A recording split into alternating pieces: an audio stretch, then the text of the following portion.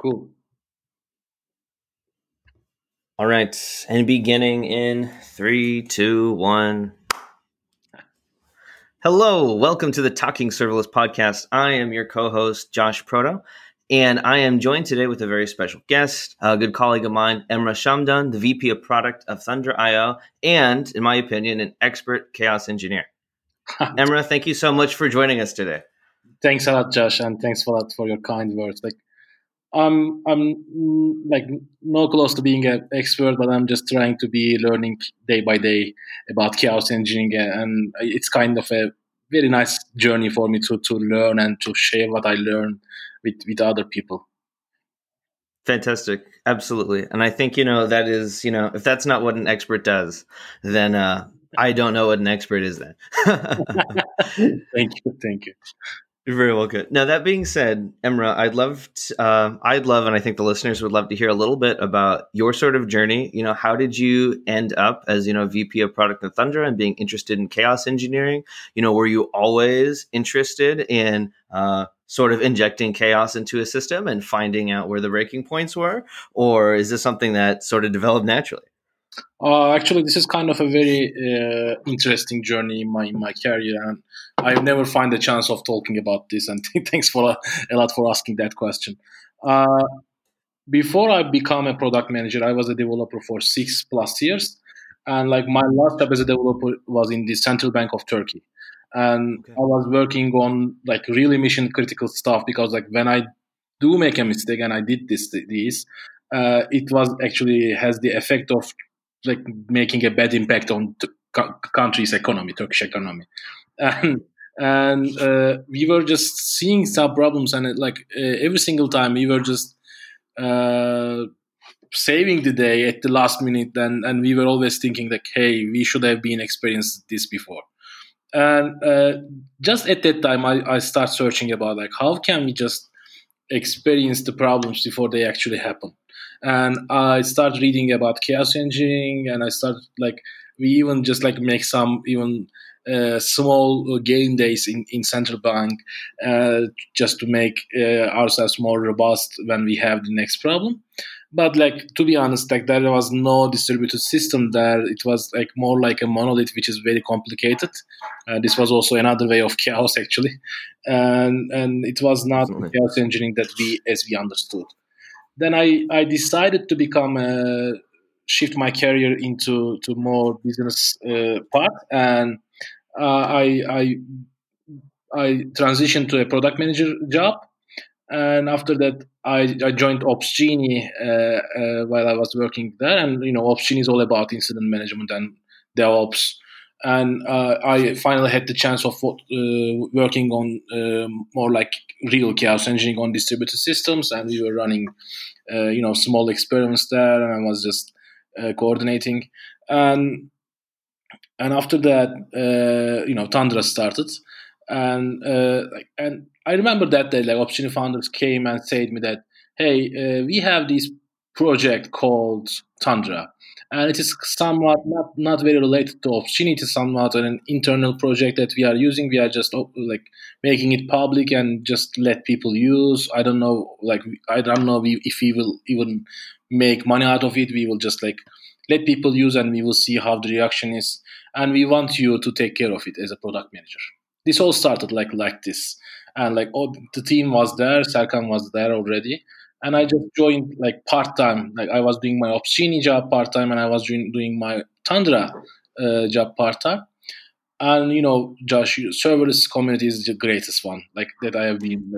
And I believe it too. yeah, we got very positive feedbacks in several months, and that belief happened in us that like, hey, Thunder is actually really a thing. We should make this something real, something for everyone, not only for Opsgenie engineers. And it just gets bigger and bigger, and like sometime in summer in 2018, Atlassian decided to buy Opsgenie, and Opsgenie got acquired by Atlassian.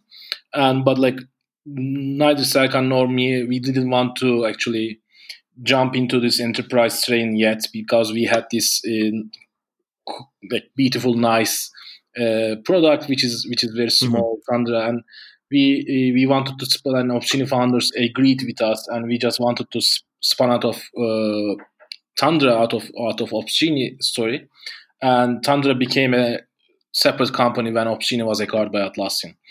And as the first person, as the product manager, as the first person who actually, like, I'm not the only product manager for Tundra. I have never been.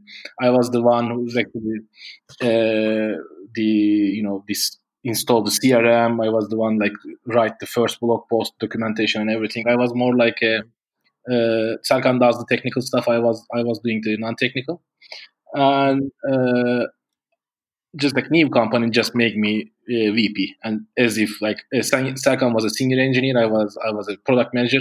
Serkan became CTO. I became the VP of product. Like this is like I was in the right place at the right time, but I love being part of Tundra journey. It took absolutely so long to explain.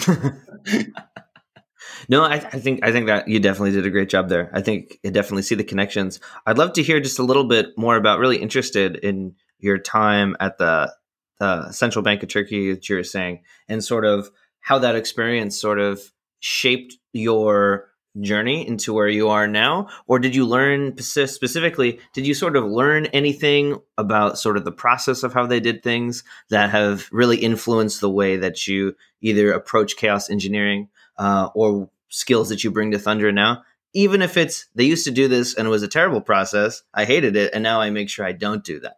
I'm interested to see how those two things relate.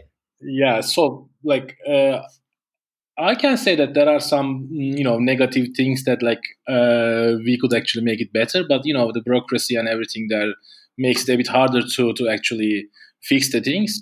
But like I learned really important things there, because like you do something very mission critical. You are actually playing with the real money of millions or billions of dollars or Turkish liras, and like Certainly. the mistakes that you can make, the mistakes that your software can make, can cost really big amounts of money, and that actually teaches everyone in central bank to use the tools effectively, just to monitor, like APM tools and the debugging tools and the troubleshooting tools. And I just like got my first interaction with I don't know, I should name it now, but the first APM tool that they were using on their on-prem installation. Maybe this can give a clue.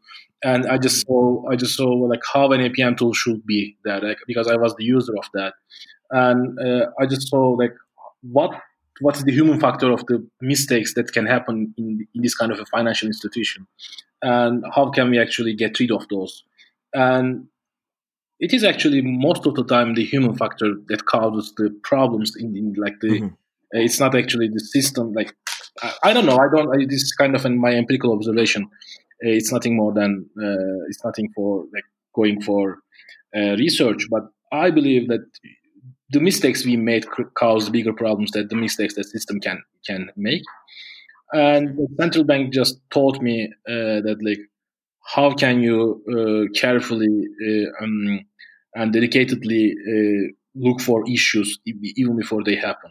I learned code reviewing there. I learned how to synchronize between teams to get rid of human mistakes, and it was like very very. And it just like there were some people which were indispensable to the bank. I just learned like how bad practices can make this. Like if this person gets retired, and like, it was taking like 6 months for like 5 other people to learn everything else, and it was not actually a good practice. And I learned like both the human part of the picture, and also the system part of the picture with the first introduction to APM tools, first introduction to debugging and code reviewing and everything else. It was a good experience. I'm proud of being working there. Absolutely. It sounds like, you definitely were able to learn a lot and then apply it. And I think, there's a lot of value in being able to, have those experiences and, industries that maybe initially you would think, oh, they have nothing related to each other. But at the end of the day, you're working with a lot of people. And I think, a powerful thing that you were able to pull away, which you just shared, was that, one person's bad decision or misdecision could potentially cause way more problems than the system itself, what the system is capable of. A person has to tell the computer what to do, or that sort of thing along the ways. Exactly. So I would also like to ask you, Emrah, if you could, for people who aren't as familiar with chaos engineering, or only slightly, if you could sort of explain a little bit about, what is the principles of chaos engineering? Why would I want to do this? And maybe some of the benefits that you've seen from implementing that sort of process. Yeah, this is kind of a very, very deep topic, but I will try to be very brief about it. Actually, chaos engineering is can be just defined as breaking the things on purpose. So, and it is more applicable on distributed systems in the sense that, it doesn't mean that you can't do chaos engineering on your monolith applications, but you have more reasons to do this on distributed applications because, when you have distributed applications, like microservices and even with serverless, you are just making things separated, and when some of these fails, you don't know how the rest of them will react. So you actually break these on purpose in a controlled environment, Mm-hmm. and you see and you come up with a theory. Hey, I believe that if I inject the latency to, let's say, 5% of my requests coming through, I won't experience a throttle on my database. This is your theory when you do a chaos experiment, and you test this theory. So, but you test it on a controlled environment, and you have a rollback plan, and you know what to do when things go wrong, and you make sure that nothing else happens. So, when you are testing this query, if you see that your database didn't experience any throttle, you are good. Your theory was correct.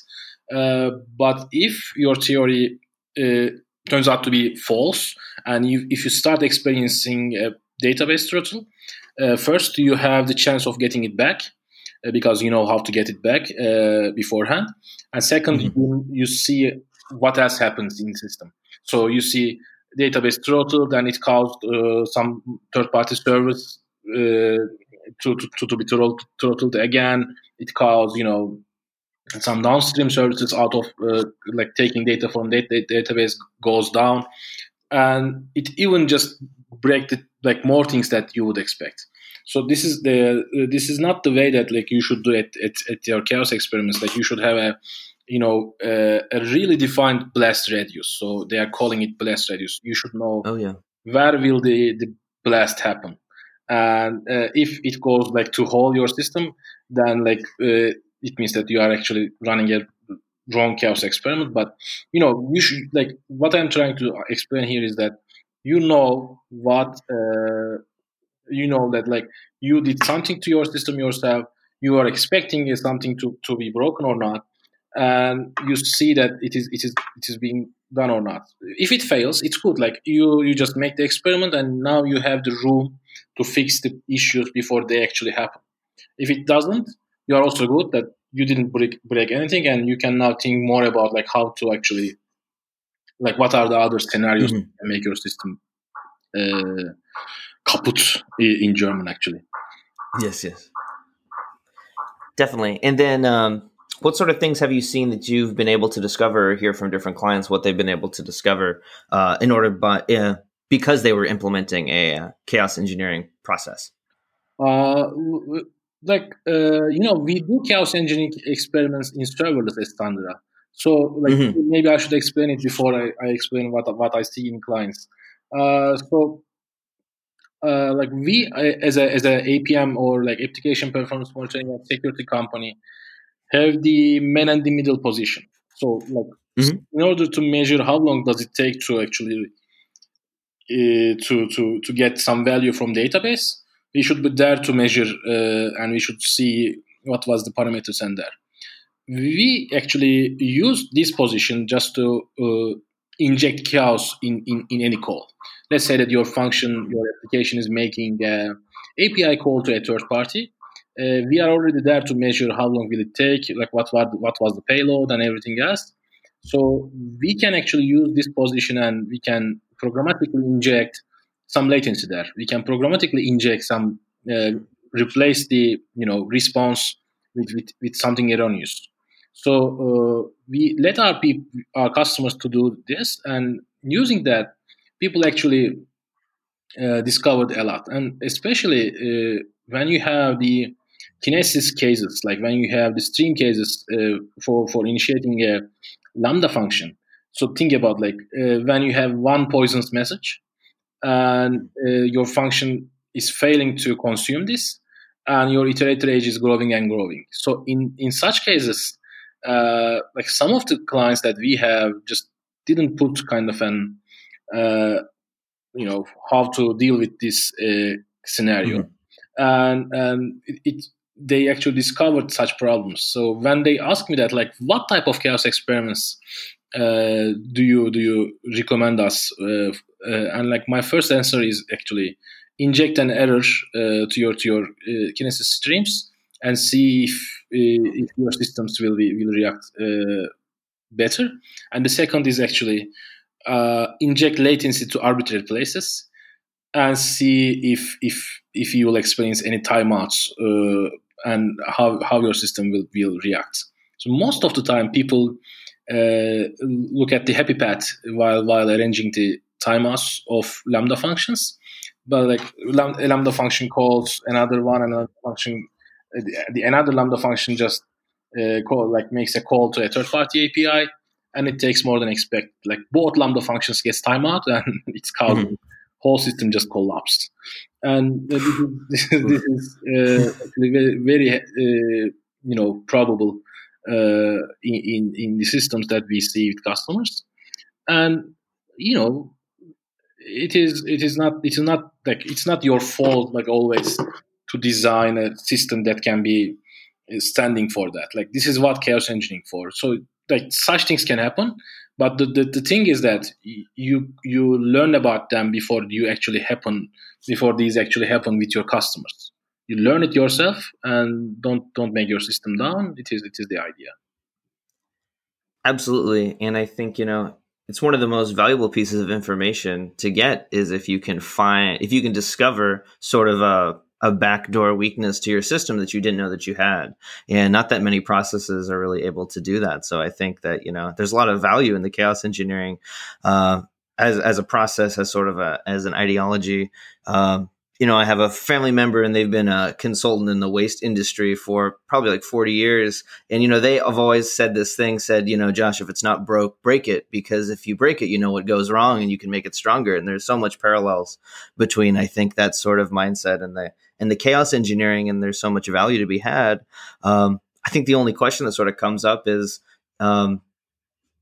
to adopt this process or this testing procedure, is there any size of an organization that you would maybe recommend against sort of implementing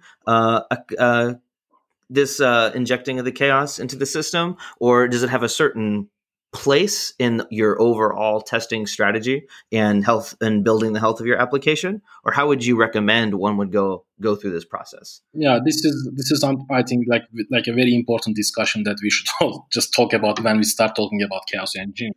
Because, Definitely. like in order to do chaos engineering, you should already have some maturity in terms of understanding your environment. So think about, like, you have two developers in your team, and you don't have proper monitoring, and you don't have proper testing even, and you just wanted to break some part of your system. You just want to take some EC2 machines down and see what happens. So like there is a problem in the sentence as well. Like, how are you going to see what happens? So Absolutely. in order to have the chaos experiments, you need to, I think, in my opinion, at least have some good testing practices beforehand and very good monitoring practices. This is kind of an cycle that's actually feeding itself, but you need to have good tests for the cases that are known to you. Like, chaos engineering is about unknown issues. You just don't know what will happen when you take something down. but you know like what would happen when you give this input. So for such kind of cases, you are writing tests, you are writing unit tests, you are writing integration tests, you are writing load tests, but this is all just about you are just writing test cases for the results that you expect. But and you do monitoring for this kind of stuff, and for to see that if there is any kind of an anomaly in some metrics or stuff in some metrics, if there is any kind of latency in somewhere, and you know how your system should behave normally. So this is what it calls steady state in chaos engineering. You should know that what is the normal of your system. Right after that, like you can start thinking about chaos engineering. It's not a game just to play. It's not a game just to break some part of your system down. It's a serious process to unreveal some issues. But in order to unreveal these issues, you need to have correct tooling at your hand to make sure that you will discover when you are running chaos experiments. So that's why actually we at Tundra thought that, hey, we already have a monitoring solution. And if we do chaos engineering, we can just provide a one tool for them, like run the chaos experiments and see the results. And this is actually what inspired us going through. And in terms of recommendation of running the first chaos experiments, we always talked about like running it on production. But I believe this might not be the best way of doing it for the first time. So like you have some pre-production environment or staging environment, and you can use this environment to run the first chaos experiment and see, what would happen in production. So unless you are actually more, seasoned in terms of running chaos experiments, I wouldn't advise to just run on production. So you can just play with the chaos in staging and see what are the possible issues. And I assume that staging is actually mirroring the production in this case. And this is also another maturity level. And you see what would happen. And after you get the maturity as a team, it's not actually one man show, because you respond to the issues as a team, and you need to also respond to the chaos engineering experiments as a team. Like everyone should be on board. And after that, you see that okay, I'm okay doing some chaos experiments in staging, and I discovered already some stuff. What if I test it under the same, like the real load, under real traffic? So after a while, you can start chaos experiments on production.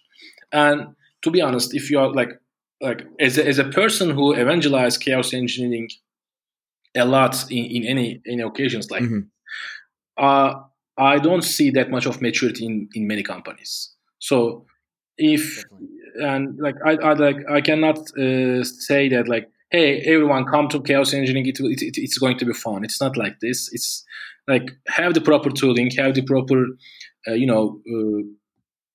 company rules, even like cultural readiness for such things, and like you have this harmony in the team. You know how to react to issues, and after that, you can start experimenting. And finally, I just wanted to say last thing about it. Like, as you may notice, I didn't talk about company size. So you can be a startup with with some engineering values and then proper tools like ours. We don't have a big team, but we are doing, in my opinion, great in terms of understanding what we are doing.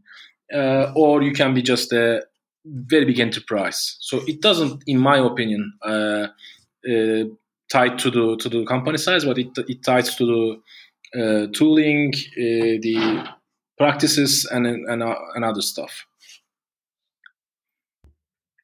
No, that's a very important distinction to make, because I think in a lot of the work that I'm doing with the clients in the serverless space, it's easy to see like certain patterns. There's like not a lot of people who even I've even talked to who are really able to do robust monitoring practices. And so if they don't have good testing and good monitoring practices, it's sort of not appropriate for them, as you're saying, to suggest this chaos engineering process in that sort of way.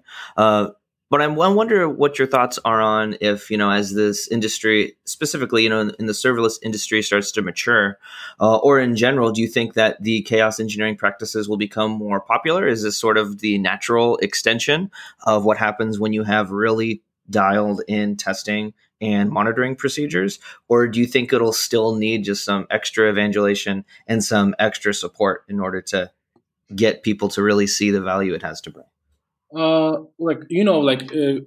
our private chats with you, I always talk about this. Mm-hmm. I really believe that serverless will be the default of the cloud. I don't know when, but I have some predictions. Maybe in 2, maybe in 3, maybe in 5 years, when we talk about cloud, we won't talk about virtual machines. We won't talk about even, maybe people can argue me, unmanaged containers. We can talk about managed containers, but we will talk about serverless, all the things. And this means that everything will continue to be even more distributed. Everything will continue to be even more open to failures because of you, because of the system, because of the bad practices, because of the bad management and everything else. And the adoption in cloud, adoption in serverless increases. All the people will see that testing for knowns will not be enough. Monitoring for known issues will not be enough. And this will actually bring the discussion to observability. So the distinction between monitoring and observability. You monitor your system, as an activity, as an ops team, but you make your system observable with your efforts. So monitoring is an activity, observability is a state. So like in this difference, you do testing for knowns, and you will continue to do this testing for knowns. But you will do chaos experiments to discover about your unknowns.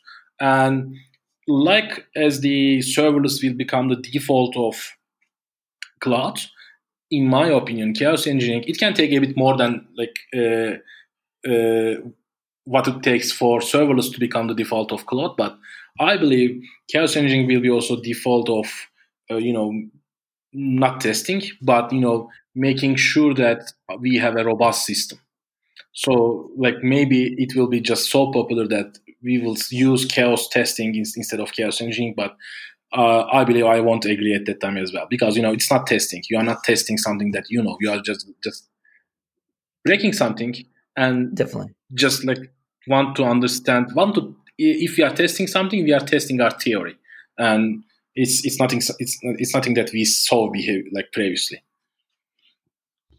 I believe I just answered a bit not very structured way, but I hope that it helps. No, I think you definitely got an answer across to the question that I was asking 100%. Good. Just, was just trying to get a feel to see, when one has all of this increased ability to not just monitor, but to more monitoring and more observability in the space, especially if the, all of cloud development is really going to be moving to serverless. From our conversations that we've had in the past and from the blogs that I know Thunder has put out and that you've helped write, and from our conversation, there definitely just seems to be a huge amount of value to chaos engineering. And I think the industry as a whole will eventually have to wrap their head around how does one sort of manage all of this increased volume of activity, and how do I discover the problems that are going on that I may not be aware of? Because, if, as you said in the beginning of the conversation, if one individual person's decision can be the thing that makes a large problem happen, then we need to find better ways to catch those human-made problems before they show up, because they've just been architected into the system. And the case for their the case for them to be revealed hasn't been happened yet. They haven't had the time yet to show up. Yeah. I believe this is kind of an inevitable discussion. So Netflix actually needed this 10 years ago. So I can say that many of the companies, let's say, is not in the maturity level of Netflix, but we will come to somewhere near, because we will have these systems which are as distributed as them, with even with serverless. And and such systems should be robust. So this would be the reason that. And just a disclaimer: I'm not saying that imitating big companies can make you success. You don't need to imitate For Netflix, sure. but your systems will imitate Netflix sooner or later, inevitably, and you'll need chaos engineering to understand it. No, definitely. I definitely fully agree on that one. Yeah, there's a lot of pitfalls I think companies can fall into when they just see some large enterprise and they're like, we have to be that 100% in all the different ways. But there's certain stages. But one thing that's appealing of the chaos engineering is that you can sort of, as long as you have testing and some monitoring and observability practices built in, you can experiment with it. Just don't blow up your entire production server if that's the only thing you have, and then think it's going to be a really good. You're going to learn a lot. You'll probably learn a lot. You'll learn that you should have had staging, and it should have been mirroring your production. Yeah, but it might not be the best way of learning this, but yeah. Yeah, no, we can. This is why the listeners listen to this podcast, is so they can learn that piece of information for free. They don't have to do it themselves. Yeah. Oh, now maybe in a more broad way, because I think you're one of the people who are certainly on the ground in the dirt and doing a lot of thinking about the future of the serverless space as a whole. And you touched a little bit on this when I was asking you about the chaos engineering, but what sort of things are you seeing right now in the serverless space that's sort of inspiring you, exciting you, and where do you sort of see things going? Are there any trends or thoughts that you've been having recently that have been particularly interesting?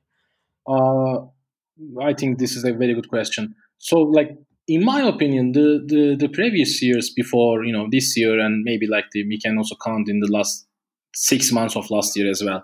It was like, the times of very cool 100% serverless projects.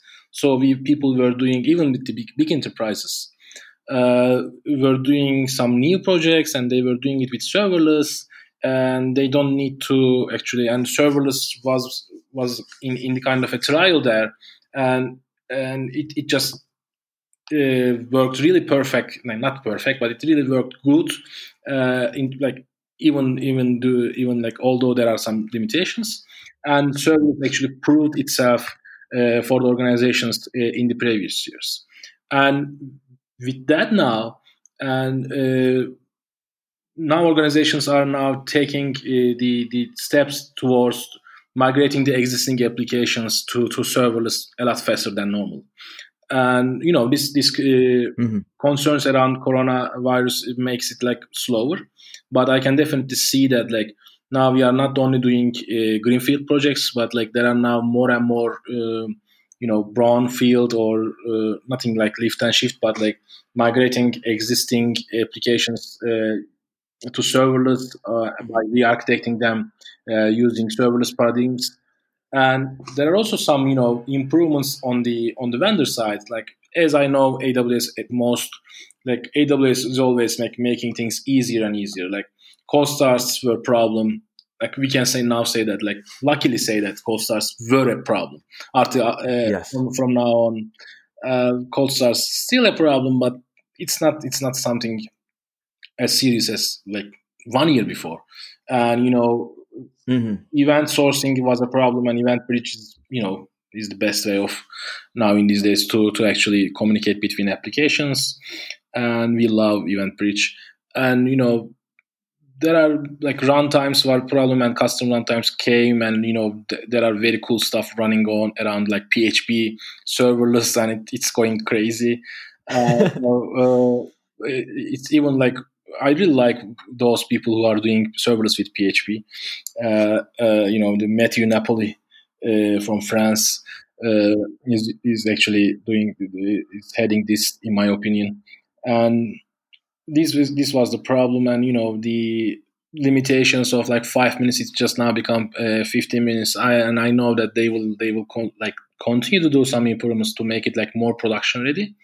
And like, I believe, as of now, we cannot say that like that serverless is not production ready.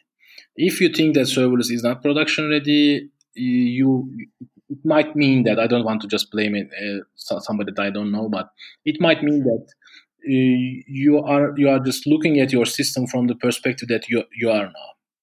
Yes, like serverless requires some re-architecting, serverless requires some rethinking, but this is kind of a good exercise that you should make to make your system more modern.